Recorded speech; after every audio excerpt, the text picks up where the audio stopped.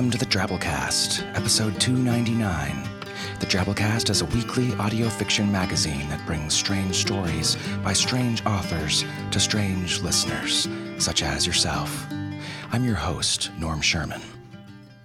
On this week's show, Absence Makes the Heart Grow Fonder.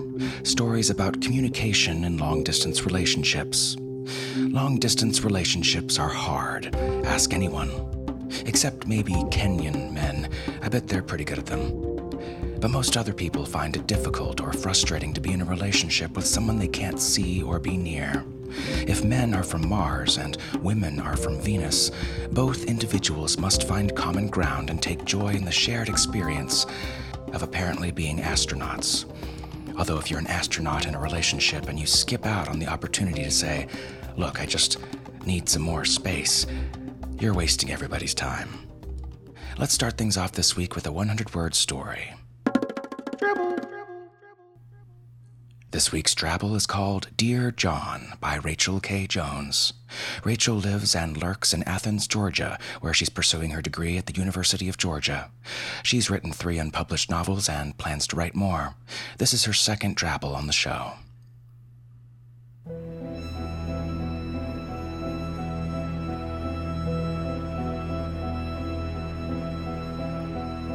By the time you read this, you will have found my body. Don't grieve, I'm not dead. I've just moved out. It's not anything you did. It was the right time. I'm worried about you, though. You don't have many friends apart from me. So someday I'll visit.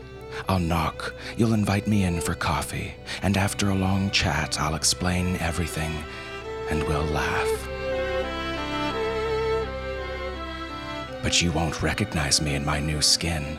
I could be old or young, male or female, Greek or Israeli or Japanese. Better offer coffee to anyone who knocks, just in case.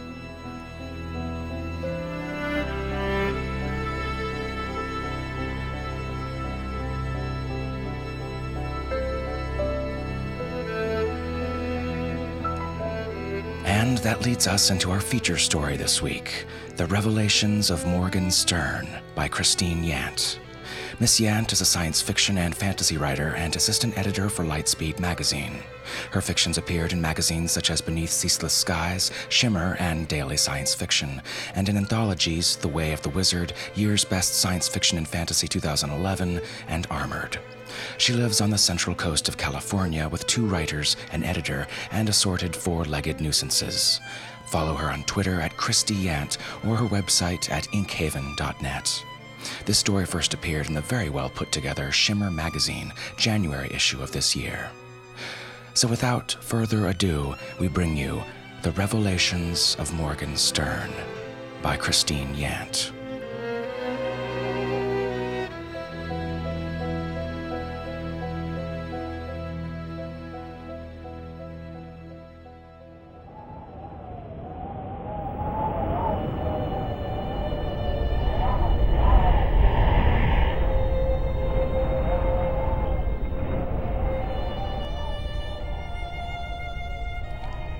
It is July 31st, your birthday, and I can't reach you.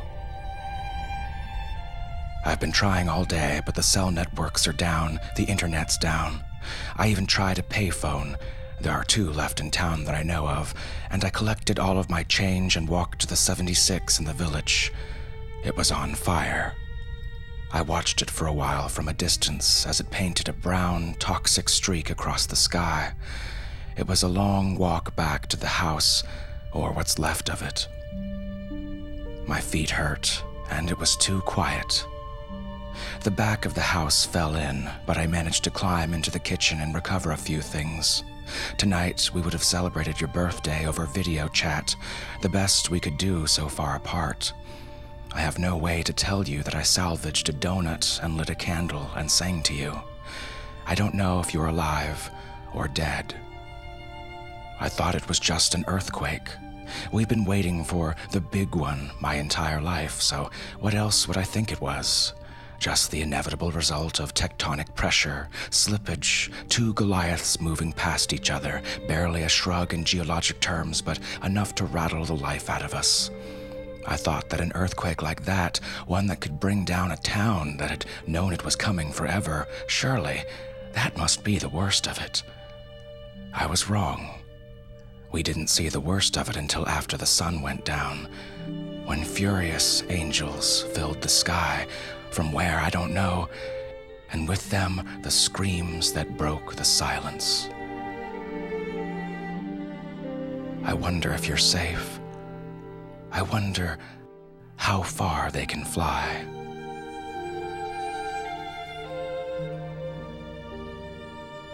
August 2nd. I didn't know what to take from the house. I suppose it was stupid, but the first thing I thought of was your birthday present.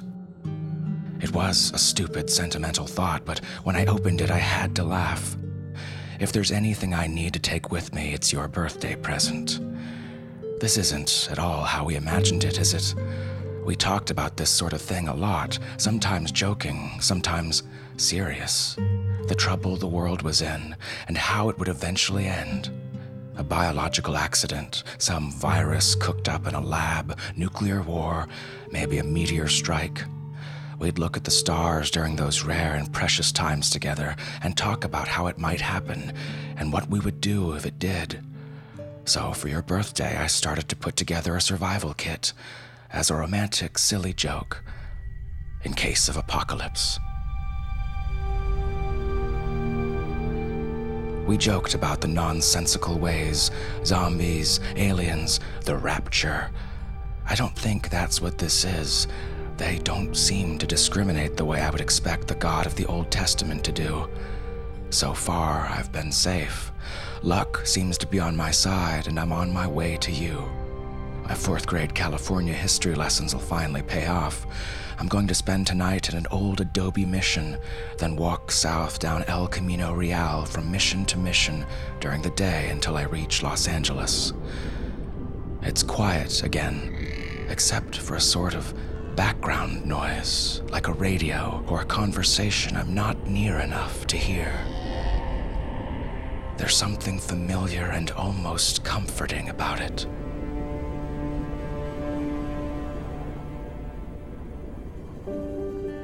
August 4th. I only got as far as Summerland. Is it weird to say that I'm enjoying this part? Everything around me is in ruins. The survivors are grouped together in terrified clusters. Some of them are already talking about rebuilding. I try to avoid them as much as I can. But walking this stretch of the freeway is peaceful. The dolphins seem unaware of what's happened. They swim just offshore as they always have on placid days. The air is cool, the sun is bright, the water the teal of early summer, and I know that this is the last time it's going to be easy. Once I get past Ventura, the way will be treacherous. The city scares me. Crossing through the Mojave scares me more. But all that's important is that I get to you. I'm going to Wichita, like we said we would.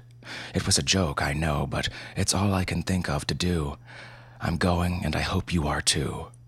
I hope you remember where we said we'd meet, what the place was called. I've only seen a couple of angels today, black against the clear blue sky. I think they mostly come out at night. August 7th. I am so tired. I've only just started and I'm already so tired and scared for reasons that I'm not sure I'm even ready to commit to paper. Reasons that have nothing to do with the end of the world. Suddenly I'm a child again, talking to imaginary friends and believing for all the world that they are talking back. It's nothing, just the exhaustion. Tomorrow will be better. August 16th, Barstow, California. There it is, the desert. It scares me in ways I can't even articulate. I know what it is to burn for a day, to have our nearest star turn from friend to enemy, to be blistered and nauseated. For a day, What about a week? 2 weeks? I don't know how long it will take. Water, shade, sunblock, and getting across that expanse as fast as I possibly can are what's on my mind right now. If anything is going to finish me, it'll be the angels or the desert. I haven't survived one just to let the other kill me. You're on the other side of the desert, or at least I hope you are. I have to assume you're there, safe, waiting for me, or there won't be a point. I stole a bike in the valley. Is it stealing? I don't know. It has a patch kit and an odometer. I haven't ridden much since I was a teenager, and I've never ridden more than 40 miles in a day. Today I'm going to try for 100. I need to get across this wasteland as fast as I can. I'm pretty sure my life depends on it.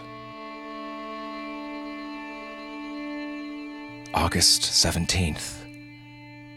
They came out at sunset, just as I was getting ready to ride. There must have been survivors there after all, though I didn't run into any. The lack of bodies has been a puzzle until now. They take them, I think. I could see some of them carrying people silhouetted against the dusk-lit sky, like a hawk carrying a mouse in its talons. Where? Why? I don't know. Barstow is in flames. I can still see the glow from here. All I could do was ride as hard as I could and not look back, not look up. August 18th. I think I may have figured out where they came from. They certainly look like biblical angels, so I'd assumed they came from above us, somewhere, even if it doesn't make sense. The air teeming with impossible creatures that set things on fire with their touch and carry people off into the sky. It doesn't make sense either, but tonight at sunset I waited and I watched.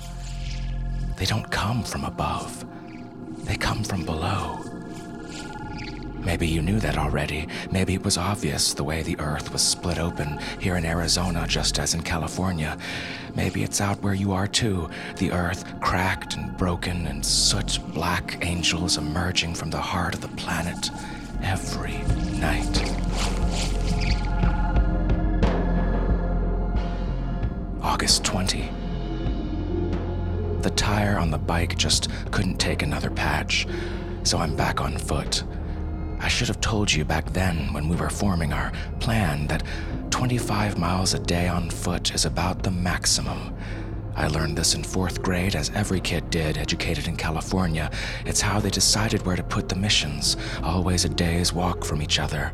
From the Santa Barbara mission to the mission Santa Ynez is 25 miles. From Santa Ynez to La Purísima is 25 miles. I knew that. We each have 1,500 miles to cross. It's going to take a long time. I should have told you. September 1st. It's too hot to travel by day, and by night there are the angels. I've been trying to split the difference by starting out late in the afternoon before sunset and going as long as I can until I spot one of them and have to find shelter.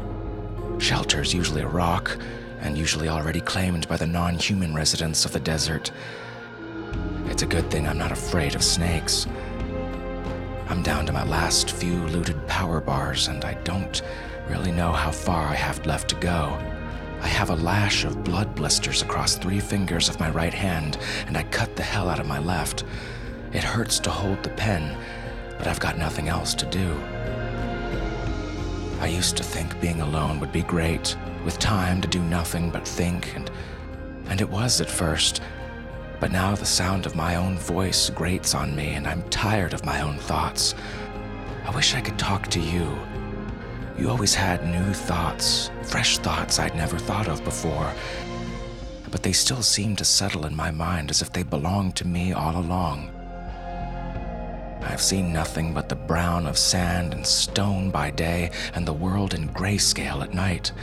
I can't wait to see something green again that isn't a cactus. Did I ever tell you that I used to hear voices when I was a kid? I think it started after my parents died.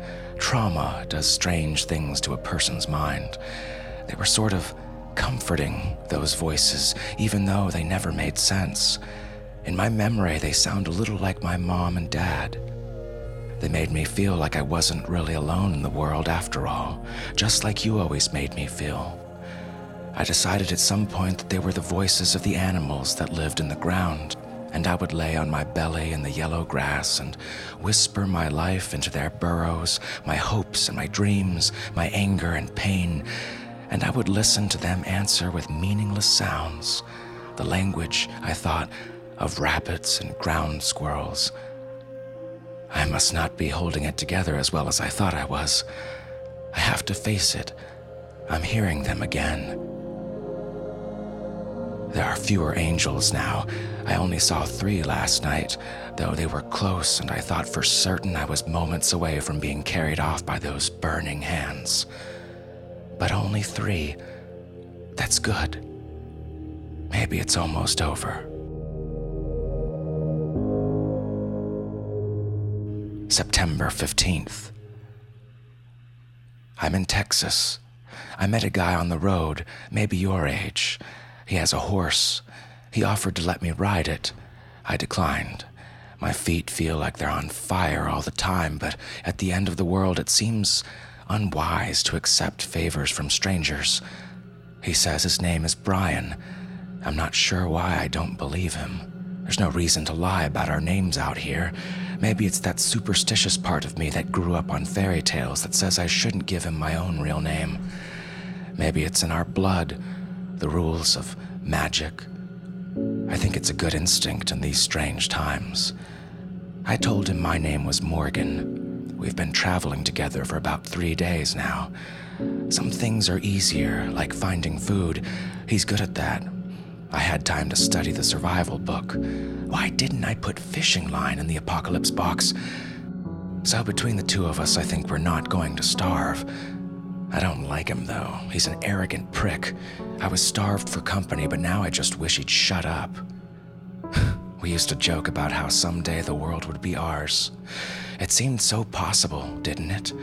Everything we attempted together just worked. We were going to be together permanently soon. Instead, the world is empty, and we're further apart than we've ever been. September 17th. How many miles to Wichita? 70. Can I get there by candlelight? Yes, there and back again. How many, really? Too many. I'd give anything for a magic ring or a pair of 7-league boots right now. September 19th. They took Brian. We had left the road to stay safer at night, and I was off tying the horse. 2 of them came from above with a rush of wings and a sound like voices. 1,000 voices. Voices that resonated in my bones. I ran like hell into the trees. By the time I stopped, I was totally disoriented. I waited for daylight. When I found the camp again, the treetops around our camp were burnt black as an angel's wing. The horse, where I left her, but Brian was gone. Apart from the ring of charred trees, there was no other sign of them. Again, I'm reminded of the fairy tales we grew up on, and I wondered if it wasn't the angels that inspired the tales of fire-breathing dragons. How long have they been here? And where have they been hiding? September 23rd. According to the map, I'm now 17 towns away from you. I shouldn't think that way. You may not be there. You may have died that first week or on the road on your way to Wichita. I should probably assume you did. If you didn't, then you're an anomaly like I am. So many things that I didn't tell you. How far we can walk in a day, how long it will take to reach each other. That I hoped you would marry me, eventually. No, that's a lie. I hoped that you would marry me soon. That I used to hear voices. And that I had seen the angels before. Would it increase your chances of surviving them if you knew? Or would you have thought I was crazy and left me? Or thought I was crazy and tried to help me? Or would you believe me and live life a little more afraid the way that I did? There was a quake in 1978. I was at my friend's house in her bedroom on the second floor. The windows rattled, the whole house swayed. We could see the water sloshed out of the pool through her window. It wasn't much of a quake, not compared to what we just went through, but the experience terrified me. I guess I thought I was having a nightmare that night when it appeared in my window, black except where the golden glow from its core leaked out, through its eyes, the webs between its fingers, its mouth. It just stared at me through the window, and I could do nothing but stare back, afraid to move, afraid to scream, paralyzed in my 7-year-old fear. That was one of the many things you gave me that you didn't even know. I felt safe from them when I was with you. For the first time in my life, I finally felt safe. The nightmares didn't come when you were beside me. You know that feeling you get when you suspect that you've done something really profoundly wrong? That ice water sick feeling that drains the blood from your head and knocks you down to your knees, and you just hope it's a mistake and believe on some level it must be, because you couldn't possibly have done something so wrong. I have that feeling tonight. I have to get to you. Please, please be alive. September 24th. Hundreds, I think. None at all for several nights, and now there are so many that they block out the stars. I can see their red gold glow. I smell smoke. I think they're looking for me. September 27th. They're watching me as I write this. I think the one closest to me used to be Brian. I see other faces that look familiar. Thank whatever gods there may be that none of them look like yours. I can hear the voices again, feel them. Their mouths don't move, but I'm certain it's them I'm hearing. Sometimes I think I can almost isolate one of them from the rest, but then it all becomes noise again, murmured nonsense. They aren't moving. They don't seem inclined to hurt me. They look like they're waiting. For what? For me to do something? For me to speak? To ask them what they are and what they want? September 28th. They're gone. The voices are gone, and I can think again, move again, breathe again. Nothing changed all night. They stood there looking at me, waiting for what I'm not sure. The one I saw when I was a child did the same thing. It just looked at me, waiting. When I think back, it seems almost as if there was a look of expectation, like it thought I had been waiting for it. Memory is tricky, though, and the more you revisit a memory, the less accurate it becomes. We add details that weren't there, things that might have made sense but didn't really happen. So perhaps that's just what I'm doing, just trying to make it make sense. In my childish reasoning, I did the only thing I could do, the only thing you can do with the monster under your bed, or the boogeyman in your closet, or the angel at your window, with eyes like burning coals and a face like cooling embers. I told it to go away. It opened its mouth, and it seemed confused and almost disappointed. But it did what I said. It went away. They took Brian. They took everyone. Why didn't they take me? Why did the angel turn away, confused, all those years ago? The worst part of this for me is not the hunger, the exhaustion, or the loneliness. It's not the hardship or the fear. It's not even the fact that the world as we knew it has come to an end and all my nightmares have become real. It's the fact that I'm pretty sure it's all my fault. Every time I think of it, I'm dizzy and sick. I'm responsible. I summoned them all these years ago. I didn't know it, but that hardly matters now. Everyone in the world is dead or else transformed, which is as good as dead or maybe even worse. And it's my fault. I play with the knife from your birthday box and think about how much easier it would be to kill myself, get this over with, but I can't risk it. You may still be alive. For now, I better make the best time I can. The road here is tree-lined and shady. I suppose I'll know more when the sun goes down. Later.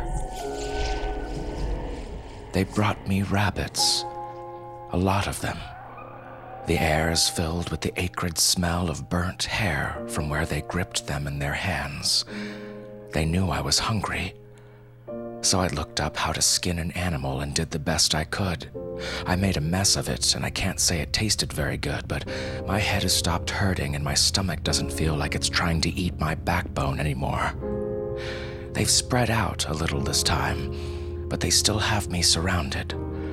I'm considering just trying to walk through them and continue down the road. I think they would let me. The sound of voices comes and goes. It's almost like trying to tune an old radio with knobs and dials.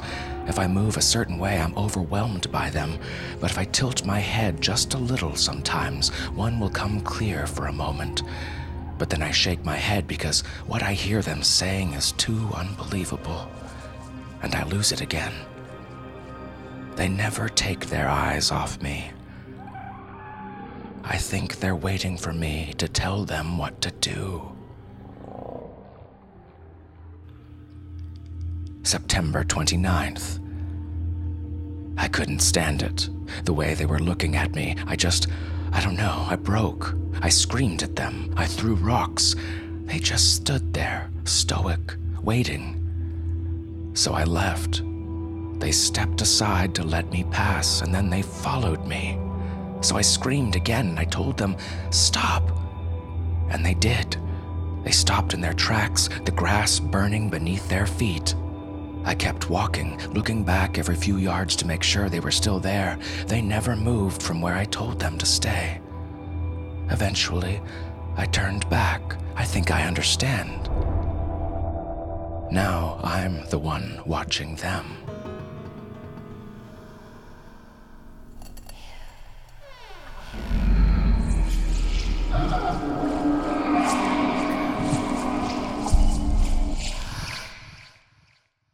September 30. They tell me that you're alive. I'm sending one of them ahead with this notebook and the box. They heard me all those years ago. They listened to my fears and my dreams. They heard the anger of a child who had lost everything, telling them how the world would be if he were in charge. No one would ever leave him because there would be no one else in the world, just him and the people he loved. They were trapped with no one but me to tell them about the world above.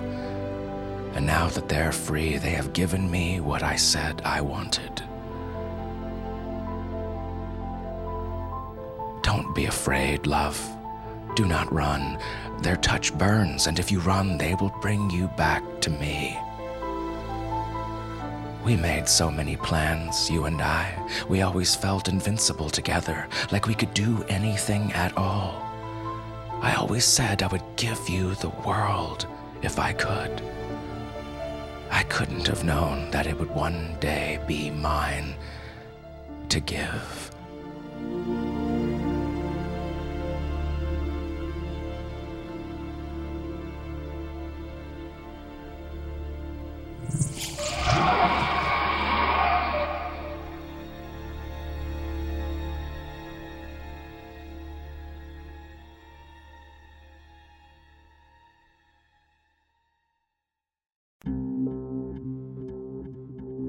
Ah, happy ending in a story, very, very much about endings. Here's a little background about the story from Christie's blog relating to apocalypses and her long-distance relationship with John Joseph Adams, editor of the fantastic magazine Lightspeed. Christy says, John and I started dating in the spring of 2010. We were mutually smitten, thoroughly geeked out, and very, very happy, except for one problem. He lived in Jersey and I lived in California, 3,000 miles apart. Thank the gods for Skype, is what I'm saying. Zombie preparedness and apocalypse plans are kind of a staple topic when you're dating a guy who edits zombie stories for a living, and it was only a matter of time before we came up with our own. The nearby prison might be a good bet, counterexamples from The Walking Dead notwithstanding. The Air Force Base was just a stone's throw away. It's an agricultural community, produce would be plentiful for a while, and the local mission was already set up for no-tech lifestyles, complete with mill, forge, and looms, perfect for rebuilding society when the crisis passed.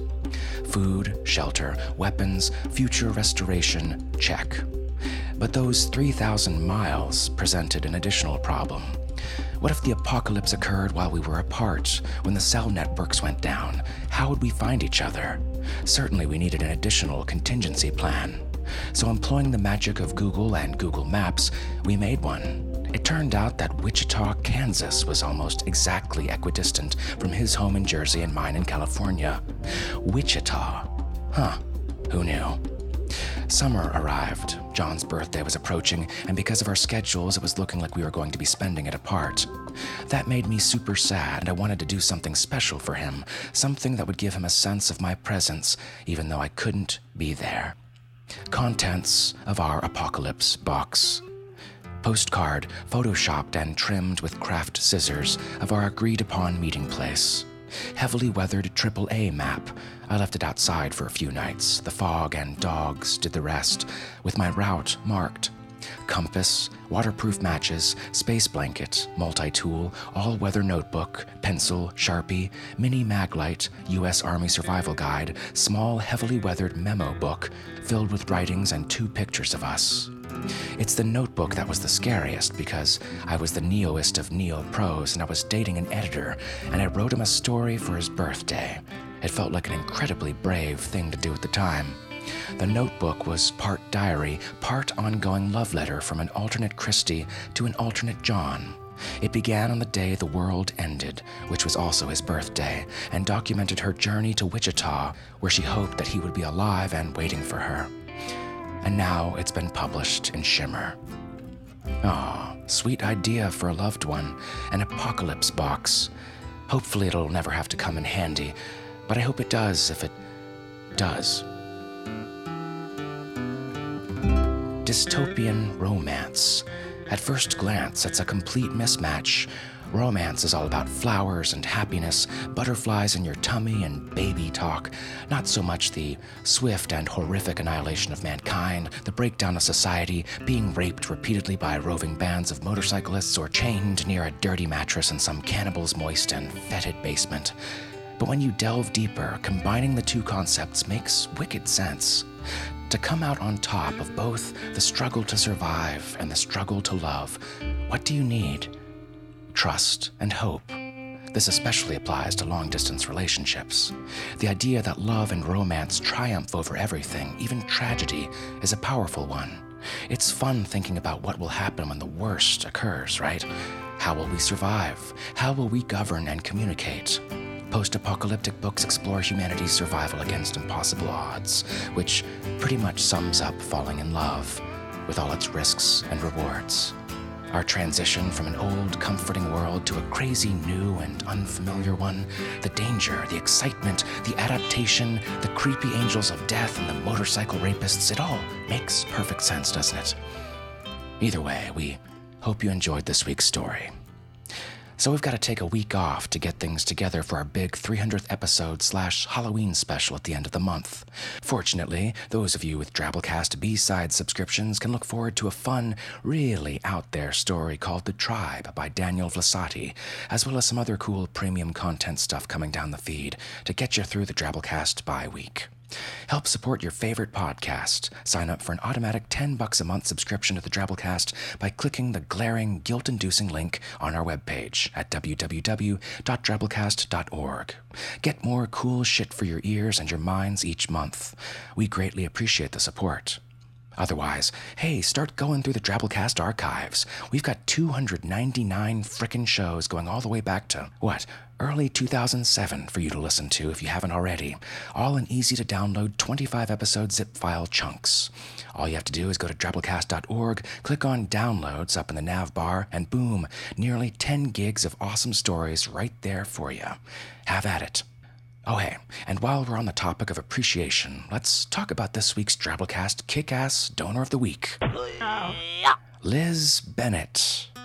Liz lives on a small farm in eastern Kansas with her husband of 34 years, Dave, and their 6 dogs, Jake, Sally, Buck, Dee Dee, Bear, and Lily.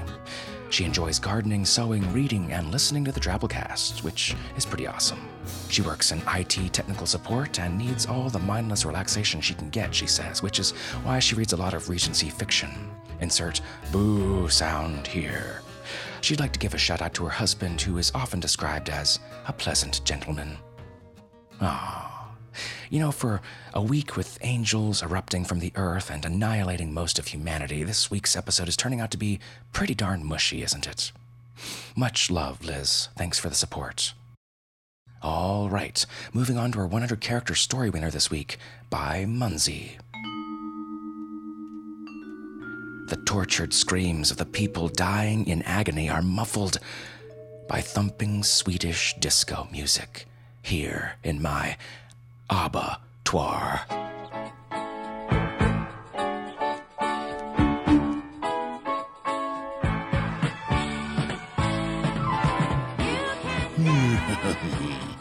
Dancing queen indeed. Excellent.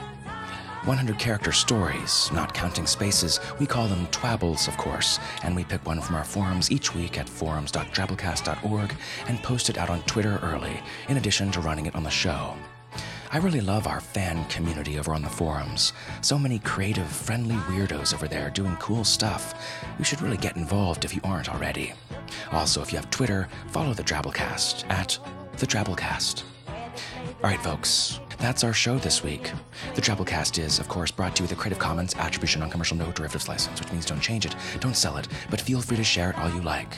If you have iTunes and you've never written the Drabblecast a review on there, we'd be ever so appreciative if you did. Help out our visibility. If you have a blog, it's always cool to be mentioned if you enjoy what we do, or if you just have a friend, even if they live across the wasteland, tell them about the Drabblecast. Explain what a podcast is. Tell them it's free. Go ye and spreadeth forth the weird. Special thanks to our kick-ass episode artist this week, the one and only Gerald Dye. Find out more about Gerald's awesome artwork at geralddye.com. That's Dye, D-Y-E. Our program this week is brought to you by managing editor Nikki Drayden, our submissions editor Nathan Lee, art director Bo Kyer, with additional help from Tom Baker, David Steffen, and David Carvin.